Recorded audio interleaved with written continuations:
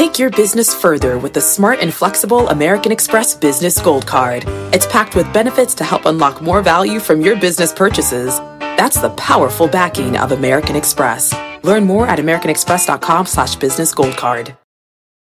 The market doesn't joke around, so why would you? Get serious. Choose Tasty Trade. Tasty Trade gives you the tools you need to make smarter moves. Dig into data with advanced charting, track profit accurately with order chain trackers, see risk clearly with curve analysis, and trade with low-capped commissions, stocks, options, futures, and more. All on one platform. No wonder serious traders choose Tasty Trade. Join the club, genius. Tasty Trading is a registered broker-dealer and member of FINRA and SIPC. My mission is simple, to make you money. I'm here to level the playing field for all investors. There's always a bull market somewhere, and I promise to help you find it. Mad Money starts now. Hey, I'm Cramer. Welcome to Mad Money. Welcome to Cramerica. Other people want to make friends. I'm just trying to make you some money. My job, it's not just to entertain, but to educate and teach you. So call me at 1-800-743-CNBC or tweet me at Jim Cramer. We too often invest for the day. I hear people talk about what is working. And in the old days, when the late, great Mark Haynes ruled the mornings around here, I remember that each time I co-hosted, he would introduce me as Reverend Jim Bob Cramer from the Church of What's Happening Now. Oh, it was fun back then. It seemed like everyone was running their own personal hedge fund. There was an understanding that a stock could be here today and gone tomorrow, and everyone was fine with it. Those days are long over. And if you recommend a stock for a trade, even if you say buy it today for the analyst meeting and sell it tomorrow, sell. There will always be a YouTube video kicking around that shows you liked the stock, but never gave it the sell call. So we've gone well beyond that.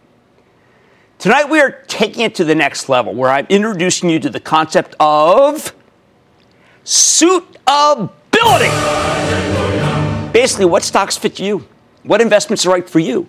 Not for this week, not for this month, but for your age and your temperament. I first heard of the concept of suitability when I was in training at Goldman Sachs for the group that helped small institutions and individuals. I had been buying individual stocks for myself and for others for a half decade before I got to Goldman in '83 as a summer intern. At the time, I was watching Financial News Network between classes at Harvard Law School. That was the predecessor to CNBC. When I could, I'd run over to the Harvard Business School library, where they had old research reports from long-gone firms like Bache, Shearson Lehman, about stocks totally on a catch-as-catch-can basis. It's so nostalgic to look back to what I would do next after I found a stock I liked. I would ask the kind librarian for a microfiche of the firm's SEC filings. These were little pieces of plastic you stuck into a machine, and you read the filings, all which you were lucky enough maybe would be only 6 months old. Everything I did back then is now online and instant and updated. The imperfections in the market back then were legion. Now everyone can know everything, but more on that later in this show. I would spend all week trying to find one stock that I thought would work. One stock that would be good for 1 week, where anyone who wanted to invest could take the idea and then run with it. And then I would take my answering machine and give you a 20-second wrap on that stock. Answering machines, can you imagine? Some companies used to make them with all those jobs wiped out by your cell phone, right? Answering machines. Same with answering services, for that matter. Talk about jobs that aren't coming back no matter who's the president. Anyway, I would say, hi, this is Jim. I'm not here right now, but I like both the chart and the recent numbers from People Express, a long-since bankrupt airline that I used to jet down to New York for job interviews. My best one? A recommendation for Monolithic Memories, a smoke show of a company with a red-hot stock that was run by Zeev Druria, who 2 decades later helped save Tesla back when that car maker was struggling. Yeah, Druria, in 2007, 2008. He was the last CEO before Elon Musk. Anyway, Monolithic shot up like a rocket that week, and ultimately it ended up with a big bid from Advanced Micro Devices. That was far down the road. It was the best Kramer's Not at Home call his machine hit I ever had. And believe it or not, Jim is not home became a rallying cry for lots of people who were calling me back then, hoping I wasn't home so they could get the tip without having to deal with me. Not long after I got a job at Goldman Sachs, one of the officers at the firm called me and got the machine with its recommendation. He told me to call him as soon as possible. I did, and he asked me if I knew what suitability was. I had no idea. Suitability. I mean, how's my suit fit? I didn't even have a suit. So he introduced me to the concept. He asked me, did I ever consider that many people who called me and got my answering machine might not be ready for the stock of the hottest semiconductor company in the land, and that I was recommending it to them one-on-one without any sense of whether it was right for them? I said that I always thought that stocks were pretty much a caveat emptor situation. We all know that unlike, say, vacuum cleaners, you can't take stocks back. They come with no guarantee, so what's the deal? The executive explained to me that before you recommended a stock on a one-to-one level at a registered brokerage house, you had to know what that person wanted, what he wanted out of the stock. You wanted to know if the stock was right for them and for their tolerance and risk. Monolithic Memories, he said, yeah, Monolithic Memories wasn't exactly the right for anyone other than bungee jumpers and K2 climbers or something like that. It's a long time ago. So let's start there. Tonight I want you to ask yourself, what is your risk tolerance? How much risk do you want out of a given stock? You see, stocks are pretty peculiar pieces of merchandise when you think of them. You buy a car and you know it's not worth as much as when it leaves the lot, right? I mean, the moment you take it off there. But there are all sorts of warranties. You buy a house and you know that it could burn down the next day. However, before you buy it, you get a binder with insurance, so if it does burn down, you get your money back. Clothes can be returned, devices returned, phones, PCs, washers, dryers, you name it. But stocks? Stocks. You buy a share of Nike and the next day Goldman Sachs downgrades it, and the day after Foot Locker says there's been a slowdown in Jordans, you can't go back to your broker and say, hey, Chief, you never told me this could happen. I'm down $3 in 2,000 shares. I'm out $6,000. I want that $6,000. I want it back. Caveat emptor. Now, it would have been incumbent upon the broker back then when I got started to recognize that the buyers would know these things could happen. Maybe the broker should never have been recommending stocks to begin with. No matter. You get the point. Because you can't take stocks back and get the stock price, the same price that you paid, because there is no real insurance, although you could buy an expensive put underneath with a cost that lowers the return of Nike pretty dramatically and has to be renewed constantly. Suitability. The concept of suitability is incredibly important. That's why for the next hour, you're going to learn about a way to measure your own tolerance versus a variety of factors. Because these days, with electronic brokers, there's no real protection. Just a signed form that say, you get it. You know what you're getting into, and you accept it. Tonight, the bottom line, that stops here. By the end of this show, you will know what suits you and what doesn't, no matter what your age or your style. Or to put it this way, caveat emptor? No. Just buy or be a little more aware of what you might be committing your hard-earned dollars to when you pull the trigger on a buy. Buy! Anne-Marie in New York. Anne-Marie. Hey, Jim. Thanks for taking my call. Of course. Can you talk a little bit about trimming our profits? Because I get eager and I start trimming when I'm up 10 or 20%, which I know you'd say is a high-quality problem, but can you talk a little bit more about the trimming? It is a high-quality problem, but what would happen if you kept doing that was that you would miss out on some of the greatest stocks in the history of man that you may actually own. What I suggest you do is move that up a little. I don't think you should start selling till you're up about 25, 30% and only sell about a quarter position. When you're up about 60, 70%, this is a change from the old days. I think then you should sell a little more, but then you got to let it run. And if it comes back, you can buy some. I just don't want you to lose a great opportunity unless the story changes. And then it's sell. Immediately. Lito in Texas. Lito. Hey, Jim. How are you doing? I am good. How about you? My question is, as a recent early retiree and one who is anticipating, a possible market correction in the near future. Okay. Should I allocate a stock index fund now from a stable income fund, or should I wait until after the market has corrected? No, I mean, if you're in retirement stage, I still want you to own equities, but I don't want you to have as much equity exposure. You really should know more than 50%. That's actually a lot if you're retired. Now, I want you to own some, obviously, because people who retire tend to live 20, 30, 40 years longer than they thought. But no, I mean, taking the cash out, don't necessarily put them in bonds when interest rates are higher. But you know what? You'll put money back if the market really craters. Otherwise, I think you'd be fine, and you got to let it ride. Marlo in Illinois. Marlo. Jim, you talk about index funds. Can you please tell us the difference between index funds and ETFs and maybe give us a couple of examples? Well, there's not much there. It's different. What I want you to do, I always default to what Warren Buffett says. Warren Buffett says you should buy the Vanguard Index Fund. It's the lowest cost fund. Vanguard's very easy to get to. I just want to go with Warren Buffett, the greatest investor. Why? Well, Warren Buffett, what am I going to do? Argue with him? That's never been a great call. All right, no more excuses. I'm helping you form the necessary investing strategies you need at all stages of your life tonight. From young to old, I'm going to meet you where you are and take you where you need to be. On Mad Money tonight, we're kicking things off by beginning in the crib. Forget binkies. Here are the 2 stocks you should be buying to give a newborn a much-needed head start. Then teenagers typically have a lot to learn, but there's an important investing lesson everyone can get from them as well. I'll fill you in. Plus, from your 20s to your golden years, my definitive guide to where your money should be sitting at any age. Stay with Cramer. Don't miss a second of Mad Money. Follow @JimCramer on Twitter. Have a question? Tweet Cramer. #MadTweets. Send Jim an email to madmoney@cnbc.com or give us a call at 1-800-743-CNBC. Miss something? Head to madmoney.cnbc.com.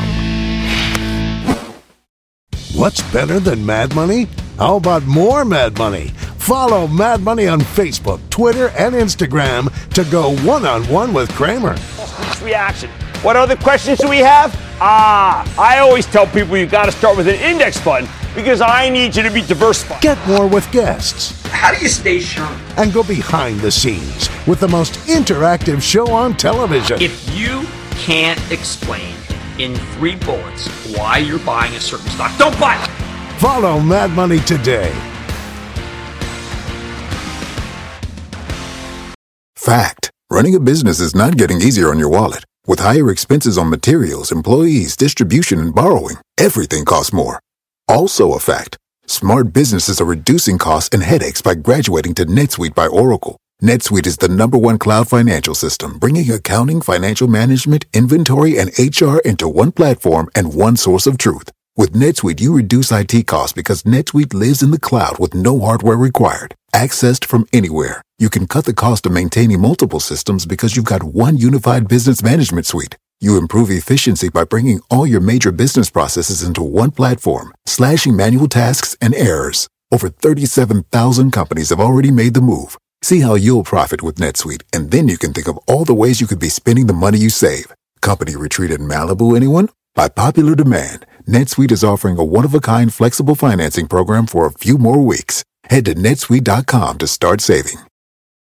When you're hiring, the best way to search for a candidate isn't to search at all. Don't search, match with Indeed. Indeed is your matching and hiring platform with over 350 million global monthly visitors, according to Indeed data, and a matching engine that helps you find quality candidates fast. Use Indeed for scheduling, screening, and messaging to connect with candidates faster. Plus, 93% of employers agree Indeed delivers the highest quality matches compared to other job sites, according to a recent Indeed survey. Leveraging over 140 million qualifications and preferences every day, Indeed's matching engine is constantly learning from your preferences. Join more than 3.5 million businesses worldwide that use Indeed. Listeners of this show will get a $75 sponsored job credit to get your jobs more visibility at Indeed.com/madmoney. Just go to Indeed.com/madmoney right now and support this show by saying you heard about Indeed on this podcast. Indeed.com/madmoney. Terms and conditions apply. Need to hire? You need Indeed.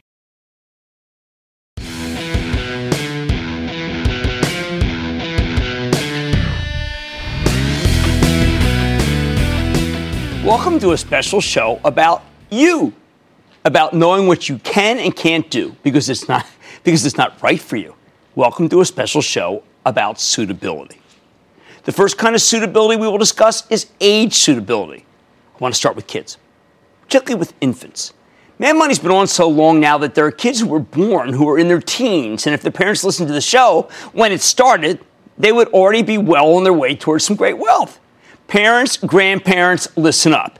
You can give all sorts of things to families that had just had babies. I want you to open up accounts for them, or at least give them some shares of stock so that from the earliest moment you can start the process of saving that you have to do. Now, here's my commercial for what everyone seems to have come around to, which is the notion of index funds.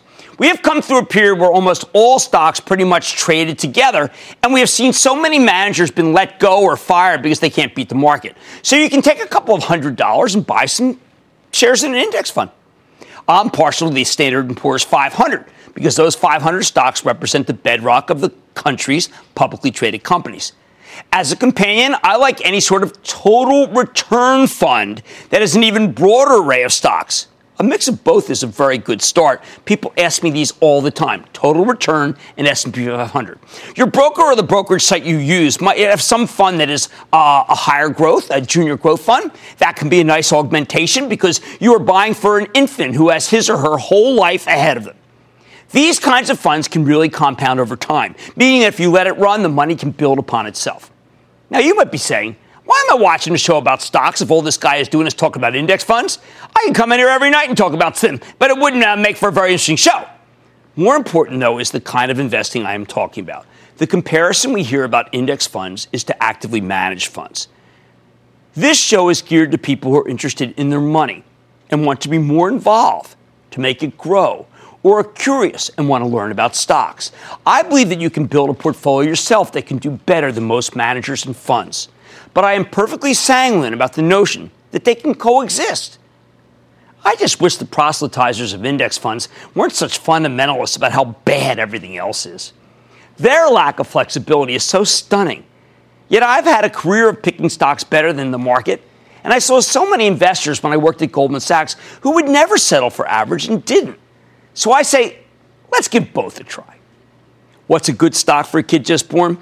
I think you should pick two. One with a dividend where you can reinvest the dividend and get the power of compounding going for you, meaning that each year a dividend might be increased and you may be able to buy some more stock with that dividend. We often hear the term dividend aristocrats, companies that have long histories, specifically more than 25 years of increasing dividends. I like that. I know that it seems rather commercial to do what I want done here, but I also think that given how poor income growth has been for so many people in this country, it is important to try to augment the other side of the ledger, the savings side. There's no time like the present. One other thought I like. I believe that gold and silver are terrific insurance components to any portfolio. We'll discuss this concept more later in this show. But a highly unusual yet totally blessed by me idea is to buy gold or silver coins for people, or pieces of gold or silver, the actual. I bought slivers of silver for my kids from a dealer and pretty much forgotten about them. They may or may not increase. They are the polar opposites of growth or income stocks. They don't throw off money. They don't do anything. But in crazy times where inflation could come roaring back, there's nothing that holds up in value under that scenario better than mansions, masterpiece art, and precious metals. One caveat. If you do this, remember to put the gold or silver in a safe place. And that does not mean putting it under the mattress or a hole in the ground. A safety deposit box is more my style. Plenty more Mad Money ahead, including more about the most valuable asset in the stock market. Time! The action you need to take today to set yourself or your kids up for financial success. Then they've been the source of some of my greatest investing ideas of all time. You probably got the same resource, but are you paying attention? I'll clue you in. And unfortunately, I don't look anything like how I did in my 20s today. Your money should change with age, too. I'll explain how. So stay with Cramer. Picture this. You're on a John Deere compact tractor, enjoying the sun as you clear brush across your pasture. You just have to get in the seat. Learn more at johndeere.com/get-in-the-seat or visit a dealer near you. This podcast is supported by FedEx. Dear small and medium businesses, no one wants happy customers more than you do. So you need a business partner just like you. Like FedEx, who understands your passion for serving your customers because they have the same commitment towards you. That's why FedEx offers you picture proof of delivery, packageless and paperless returns, as well as weekend home delivery to 98% of the U.S. on Saturday and 50% on Sunday. See the FedEx service guide for delivery information. What's more, FedEx Ground is faster to more locations than UPS Ground. Trust FedEx for timely deliveries. See what FedEx can do for your business. Absolutely, positively FedEx.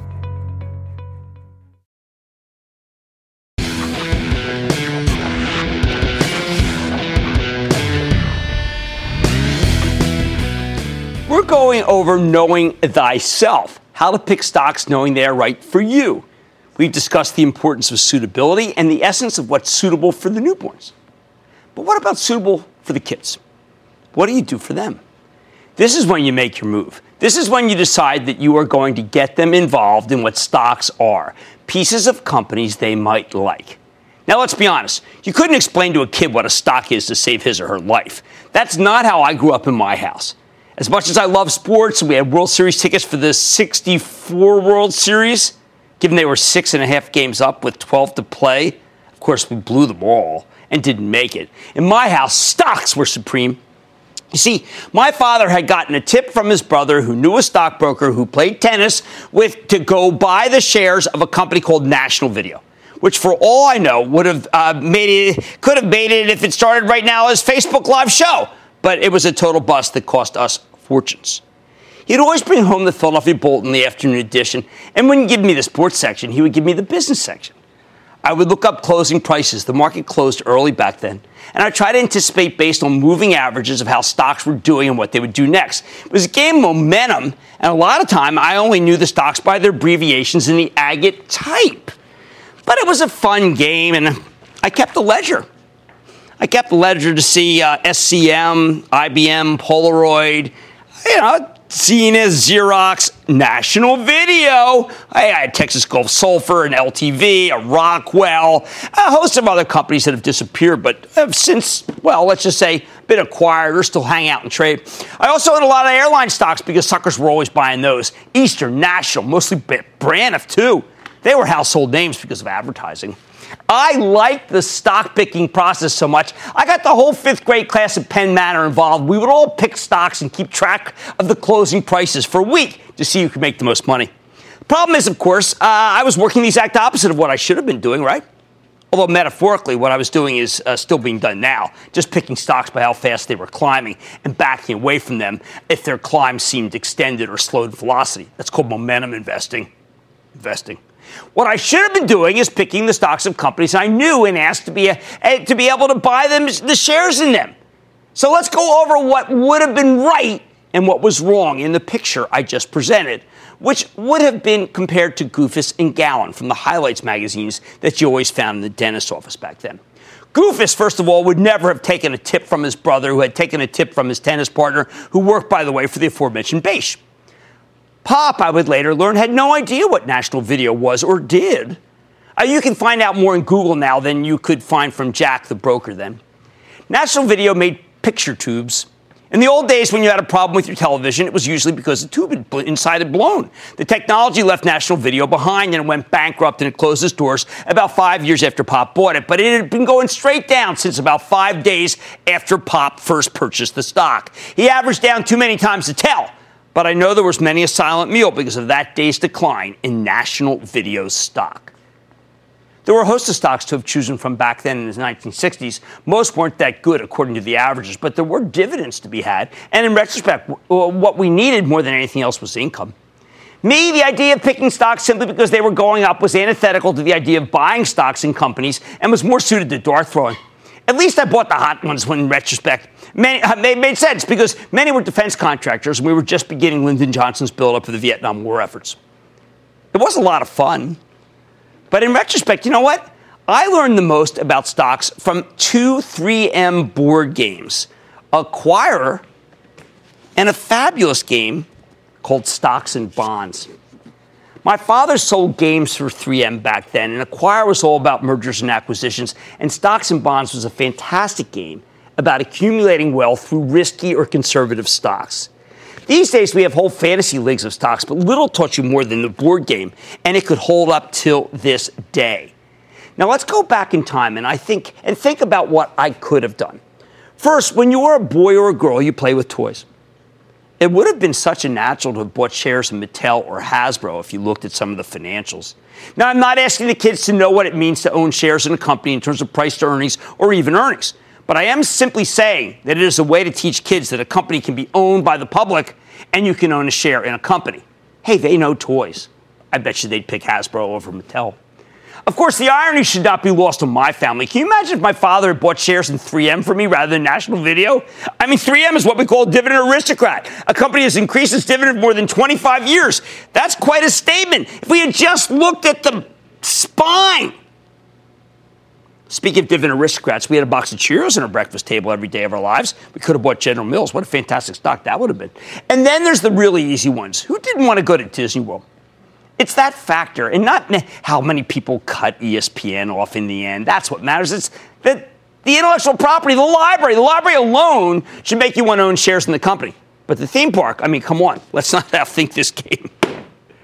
I don't know about you, but Johnson & Johnson's Band-Aids and shampoo were staples in our house. I knew as well as I knew to wipe my nose with Kleenex. These are things that aren't even taught. They are embossed. They are imprinted. Finally, there's fast food. I know that McDonald's today may not seem like something you would necessarily want to invest in because of the quality of the food, but the CEO is committed to making the company more natural and organic over time. Let's face it, the whole food chain would be upended if this giant were to just switch its policies in a day. A burger would cost a fortune, and McDonald's would have to crater its earnings for years. So buy a name brand, something they can see and hear and touch or even like. Put it away. Stock won't always work out. But think of what you liked when you were little or what your parents liked when they were little. Look, if it trades, you more than likely have a winner. So the bottom line, if you want to get your kids into investing, buy a brand name, not this year's version of National Video. Something they can see and hear and touch and even like. Yet, just own it. The stock won't always work. But think of what you liked when you were little. And remember that you may have a long-term winner on your hands. Let's go to Judy in Texas. Judy. Hi, Jim. How are you? I am good. How about you, Judy? I'm great, thank you. Hey, my son, William, has been very interested in buying stocks, and he's calling with me now. And my dad gave him some money to purchase some stocks. So we're looking at his very first stock purchase, and we're wondering how we look at what stocks to buy. Like, where should he start? Okay, you should look at things that common household things that he sees and you see. And then what you want to do is you want to figure out how much money you want to put in it, and you put a quarter of it in.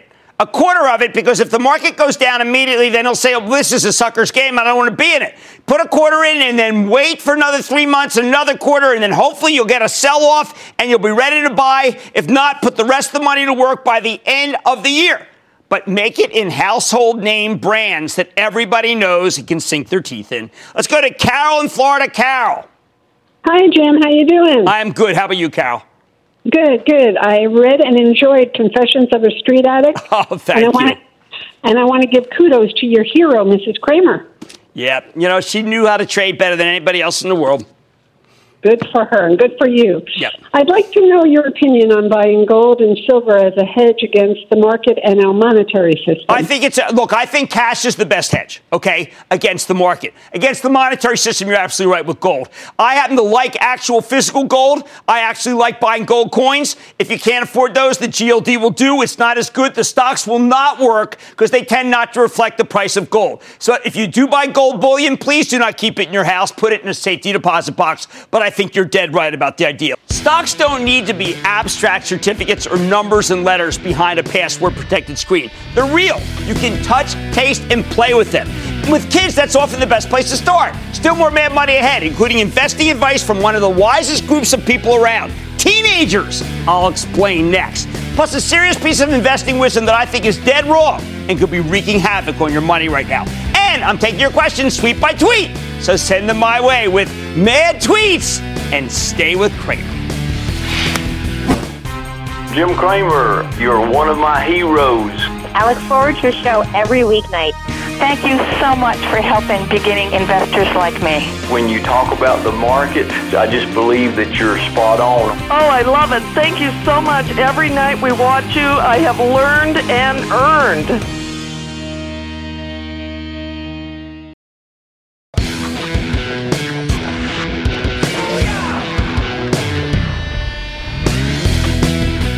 We all know that teenagers are incorrigible. The last thing they want to hear about is stocks. They have bigger fish to fry. To which I say, so what? I'm not going to tell them what to buy. I'm going to let them tell me. People who watch this show have been huge beneficiaries of the innate consumer wisdom of my two daughters. Why do you think you might have heard me say that I like Domino's? Sure, I met with Patrick Doyle the day he became CEO and stock was $10. Yes, the stuff did taste like cardboard before we reformulated the pizza. I did like that whole line of advertising and told you I thought it was a good spec. But my kids, they liked the Trat and they liked Joe's. They were local. Most pizza's local. I wasn't so picky. I tried it and I liked it, and I liked the speed of it. So sure, I recommended it, but that's not what made this stock a Mad Money crown jewel. Nope, it was the technology behind DPZ. My kids, most likely like your kids, hate talking on the phone. They think it is for losers. But apps, they love them. And when my kids discovered the Domino's app, they were sold. No talking to people who might get their order wrong. No worries about where their pizza was in the process. That's two things that the two great local joints couldn't do. And a no cheese option for the vegetarians, the one that asked twice about the cheese, as in, are you sure you want no cheese? Finally, there was the joy of being able to pay online before the delivery person got there. Kids don't want to fuss with money either. All of this technology was totally lost on me. I never minded the phone, was always patient about when the pizza would arrive, never cared about the interchange with the delivery person, kind of liked it. In short, I was not like the target audience. That's why I always call Domino's a tech company that sells pizza. Many of you know by now the story of how I found the stock of Apple. When my youngest daughter asked for a second iPod, not because she had lost it, as I immediately accused her of, but because she wanted another color. They were fashion accessories. Personal computers, I mean, come on. My various employers have never embraced Apple, but my kids are kids, and they would rather be caught dead than have a non-Apple brand. When the new computers come out, they check the resolution. If it improves the performance of Netflix, more on that in a second, then they want them. They want them as presents despite the costs, which, as they get older, they actually start knowing about. The iPhone is more controversial. They don't like change. They didn't like the plug change. They don't want to hear about the earbuds. But what they really don't want is the Samsung. They're part of the Apple ecosystem proudly. The much derided, much ignored Apple ecosystem, at least by the analysts, with its service charges that make it so that they have to pay to have all of their millions of pictures stored. When my kids come to me and beg me for a Samsung, you know what? You might hear me say some different things about Apple than I currently do. Your kids won't know much about income or the power of compounding, but what they will know is how to feel guilty that they feel about the amount of phone charges they rack up, right? You think I have been recommending Verizon since the beginning of this show for nothing? It's the cash cow that your kids turn you on to that has continued and will continue to work even as there's very little growth. How about this? Google it, Dad. Yeah, that's how I found out about Google now, Alphabet. And when I got the word from the kids that they weren't allowed to Google something they were involved in at school because it was cheating, oh, that was enough for me.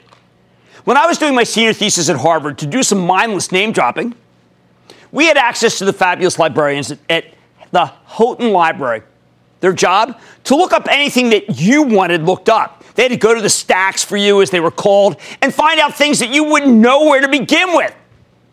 I wonder whatever happened to those jobs. My kids aren't into sports. They get the news from their iPhones and they get their entertainment from Netflix. Is it the homemade content like Luke Cage or House of Cards or Jessica Jones or Narcos? Is it the simple interface? The desire for them to watch what they want to watch? All of them. I reluctantly signed up so we could watch things together.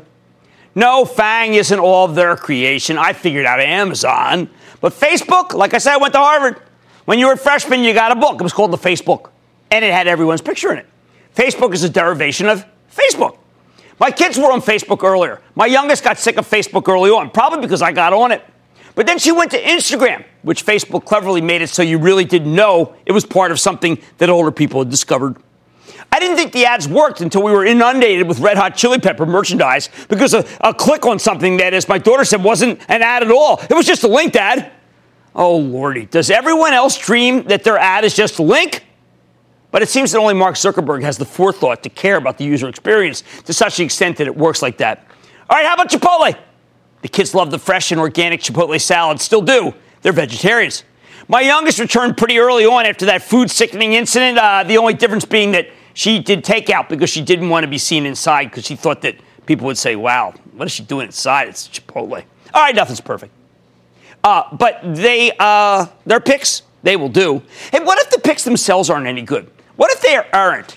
Your kid likes a device that fits in your head and takes pictures, or that it fits on her wrist and measures steps. Okay, that's the cost of learning. It happens, GoPro. It happens, Fitbit. Remember, they have their whole lives ahead of them to make that money back if it is a screw-up. You see, that's a beautiful thing about teen investing. You can lose it, and no one may end up noticing in the end. You pull the same kind of thing later in real life like me, it's got consequences. But the bottom line is that for now, you can learn from your teenage children. Trust me, invest with them, and you won't regret it. Mad Money is back after the break. Booyah, Jim! Hi, Jim. Watch your program every day. I love it. You are currently coaching 3 generations of my family. Thank you for being the greatest in the world. I'm here with my son, Jonathan, who's 9 years old and loves your show. I love your show. I love it when kids are involved. Jim, thanks for everything you do for us. I wanted to thank you for all the wonderful advice that you provide us. We're going to get through this together. We're going to be constructive. We're not going to be pessimistic. We're going to be realistic. We believe in diversification, and the S&P Index Fund is still the best single diversification method ever invented. Our world is a better place with you in it. We thank you for all you do.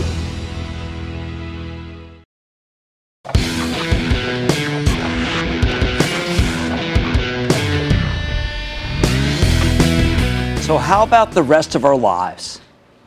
What are we thinking about suitability then? Sadly, from here on in, things get less and less suitable. Not initially. When you're in college, I don't expect you to put any money away at all. College costs too much. When I used to do my college tours, I tried to get people to buy a share or two of a stock. But college saps the living daylights out of you in so many financial ways. I now regard it as a total hardship to even contemplate savings. But once you are out in the real world, it's imperative that you save, preferably through a 401k plan, at work, or a self-directed IRA. I always prefer the latter because you can pick stocks, not just pick from options that your company forces down your throat. That your company gives you and you have to pay a fee. That's for another show. This is where you have to begin the mix, though, of index funds and individual stocks. There's too much risk in individual stocks to just put together a portfolio of them of your own choosing. So at a minimum, I am demanding that you put your first $10,000 beyond what you have from your first 20 years into an index fund, the S&P 500 being my favorite, as I mentioned before. Now, I know that some will argue with that. I see them arguing on Twitter. I don't care. I know the truth. The possibility of one really bad stock hurting your nest egg even as early as in your 20s is simply too risky for this guy. With an index fund, no one stock or even sector can do that to you.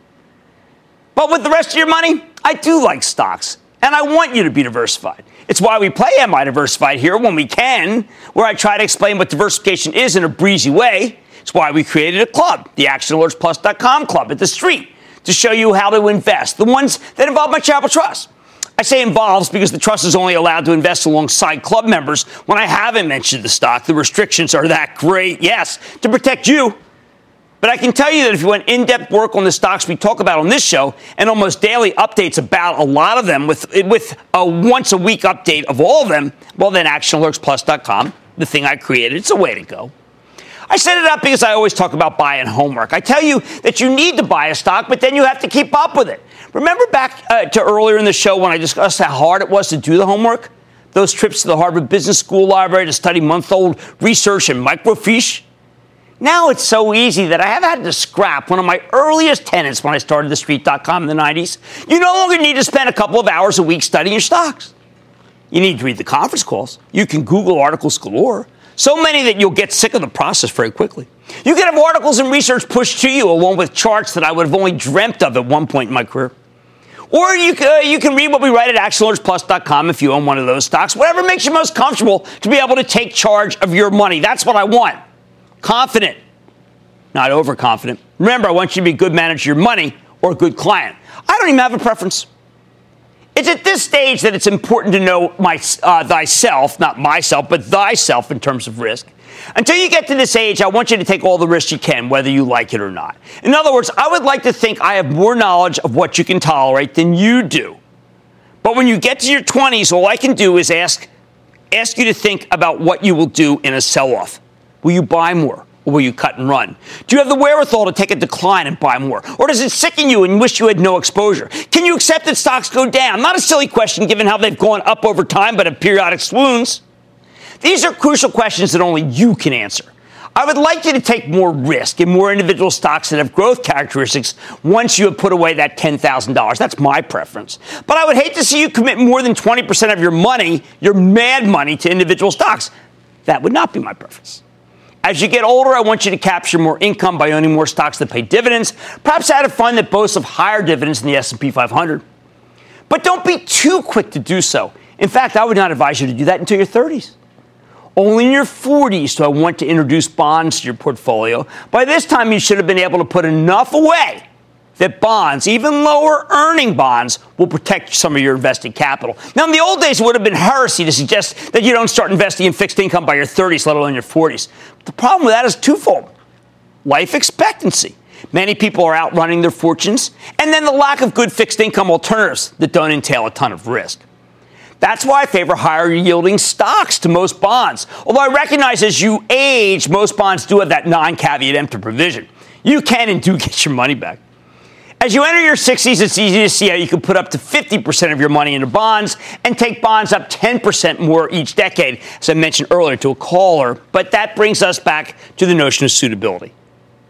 If you can't handle the risk, if you think the stock market is simply not as legitimate an asset class as it once was, because it's prone to such deep valleys, or what in retrospect look like overblown threats, or flash crashes for that matter, then I think you have to decide yourself if cashing out or taking stocks to minimal levels is right for you.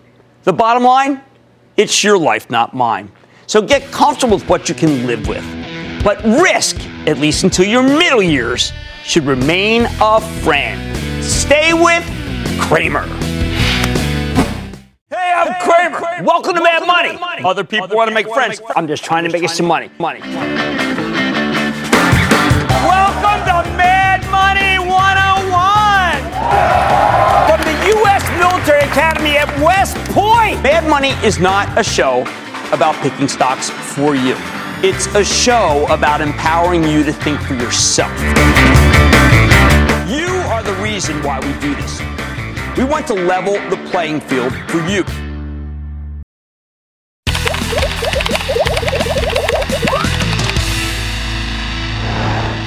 Here on Mad Money, we love to see families investing together.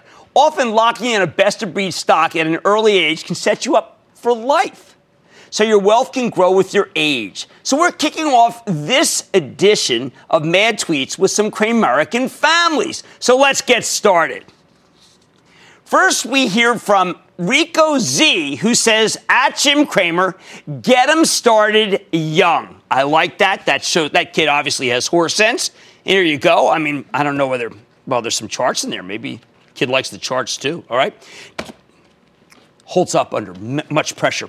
Next, we have a tweet from David who said, at Jim Cramer, awesome time at a Phillies game on this day a few years ago. Sat next to you and your dad. Oh, that is terrific. Yeah, we had a great time with Papa. I used to love to go to games all the time. And of course, I was a vendor with the Phillies. Mike Schmidt remains my favorite player. All right. Now, sometimes we come across some families that are truly cadre to the show and kids that have real horse sense. You think you know your CEOs? Nobody is going to stump at Pounds the Poodle's kid. Arrow Electronics. Michael Long. Facebook. Mark Zuckerberg. Twitter. Jack Dorsey. And your favorite for the opening bell? Jim Cramer and David Fairbanks. Carl Quintanilla. Well, that's it. I mean, that should be a show in its own. All right, next up, Patrick Tucker asks, at Jim Cramer, serious question. Are accounting issues pretty much always because of some level of shadiness? Or can honest mistakes be made? Oh, God, I could spend a whole I may have to do a whole segment on this someday because the answer is honest mistakes can be made. And a lot of times my rule will keep you out of a situation where there's an honest mistake and then the stock takes off. But there are other cases where it's not honest and you lose everything. So I am going for the maximum risk situation as opposed to the minimum one. And I can't really tell from the outside which is which. which is why I'm so cautious. Now a tweet from Adio Samuels, who wrote, at Jim Cramer, my brother's 26 with no 401k offered his job. Should he open a Roth or traditional IRA to get his retirement savings going? Just talk to his tax accountant. I prefer the Roth. At Sonyu Johar tweeted, at Jim Cramer, you have repeatedly said you prefer individual stocks over index ETFs. Do you have a write-up somewhere explaining why? Okay, remember, first I do want an index. I want an S&P 500 fund, and then I want you to put your first $10,000 there, and then I want you to continue to use that as your retirement vehicle. But I also think that you should be able to try to pick some of the best stocks that would normally be in an ETF, because I trust you. You watch the show. You're doing the work. Let's make some money together in individual stocks, too. Not denigrating mutual funds, not denigrating index funds, saying let's own some stocks as a Mad Money situation. Up next is a tweet from C.S. Bowles, who wrote, at Jim Cramer, just bought Get Rich Carefully. Ooh, we had a kid earlier just looking at it. And look forward to a fun and informative read. Enjoy your show, too.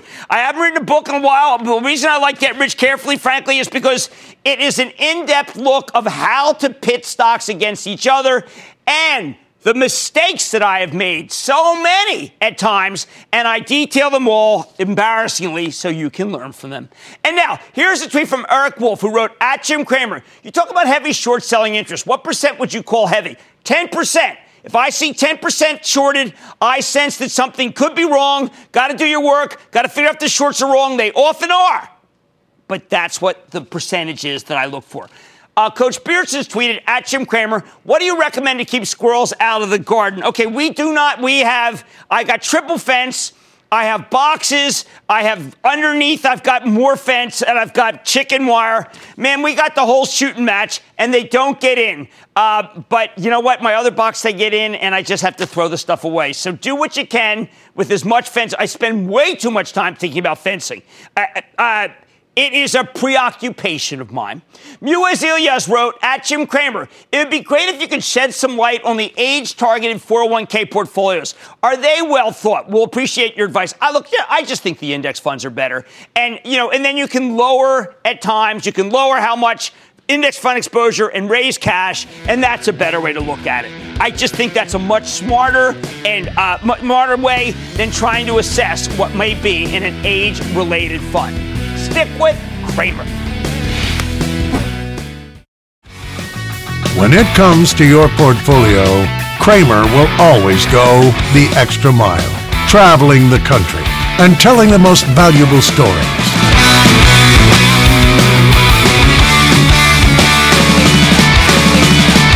Start your investment journey with Mad Money and let Cramer help map out your financial future.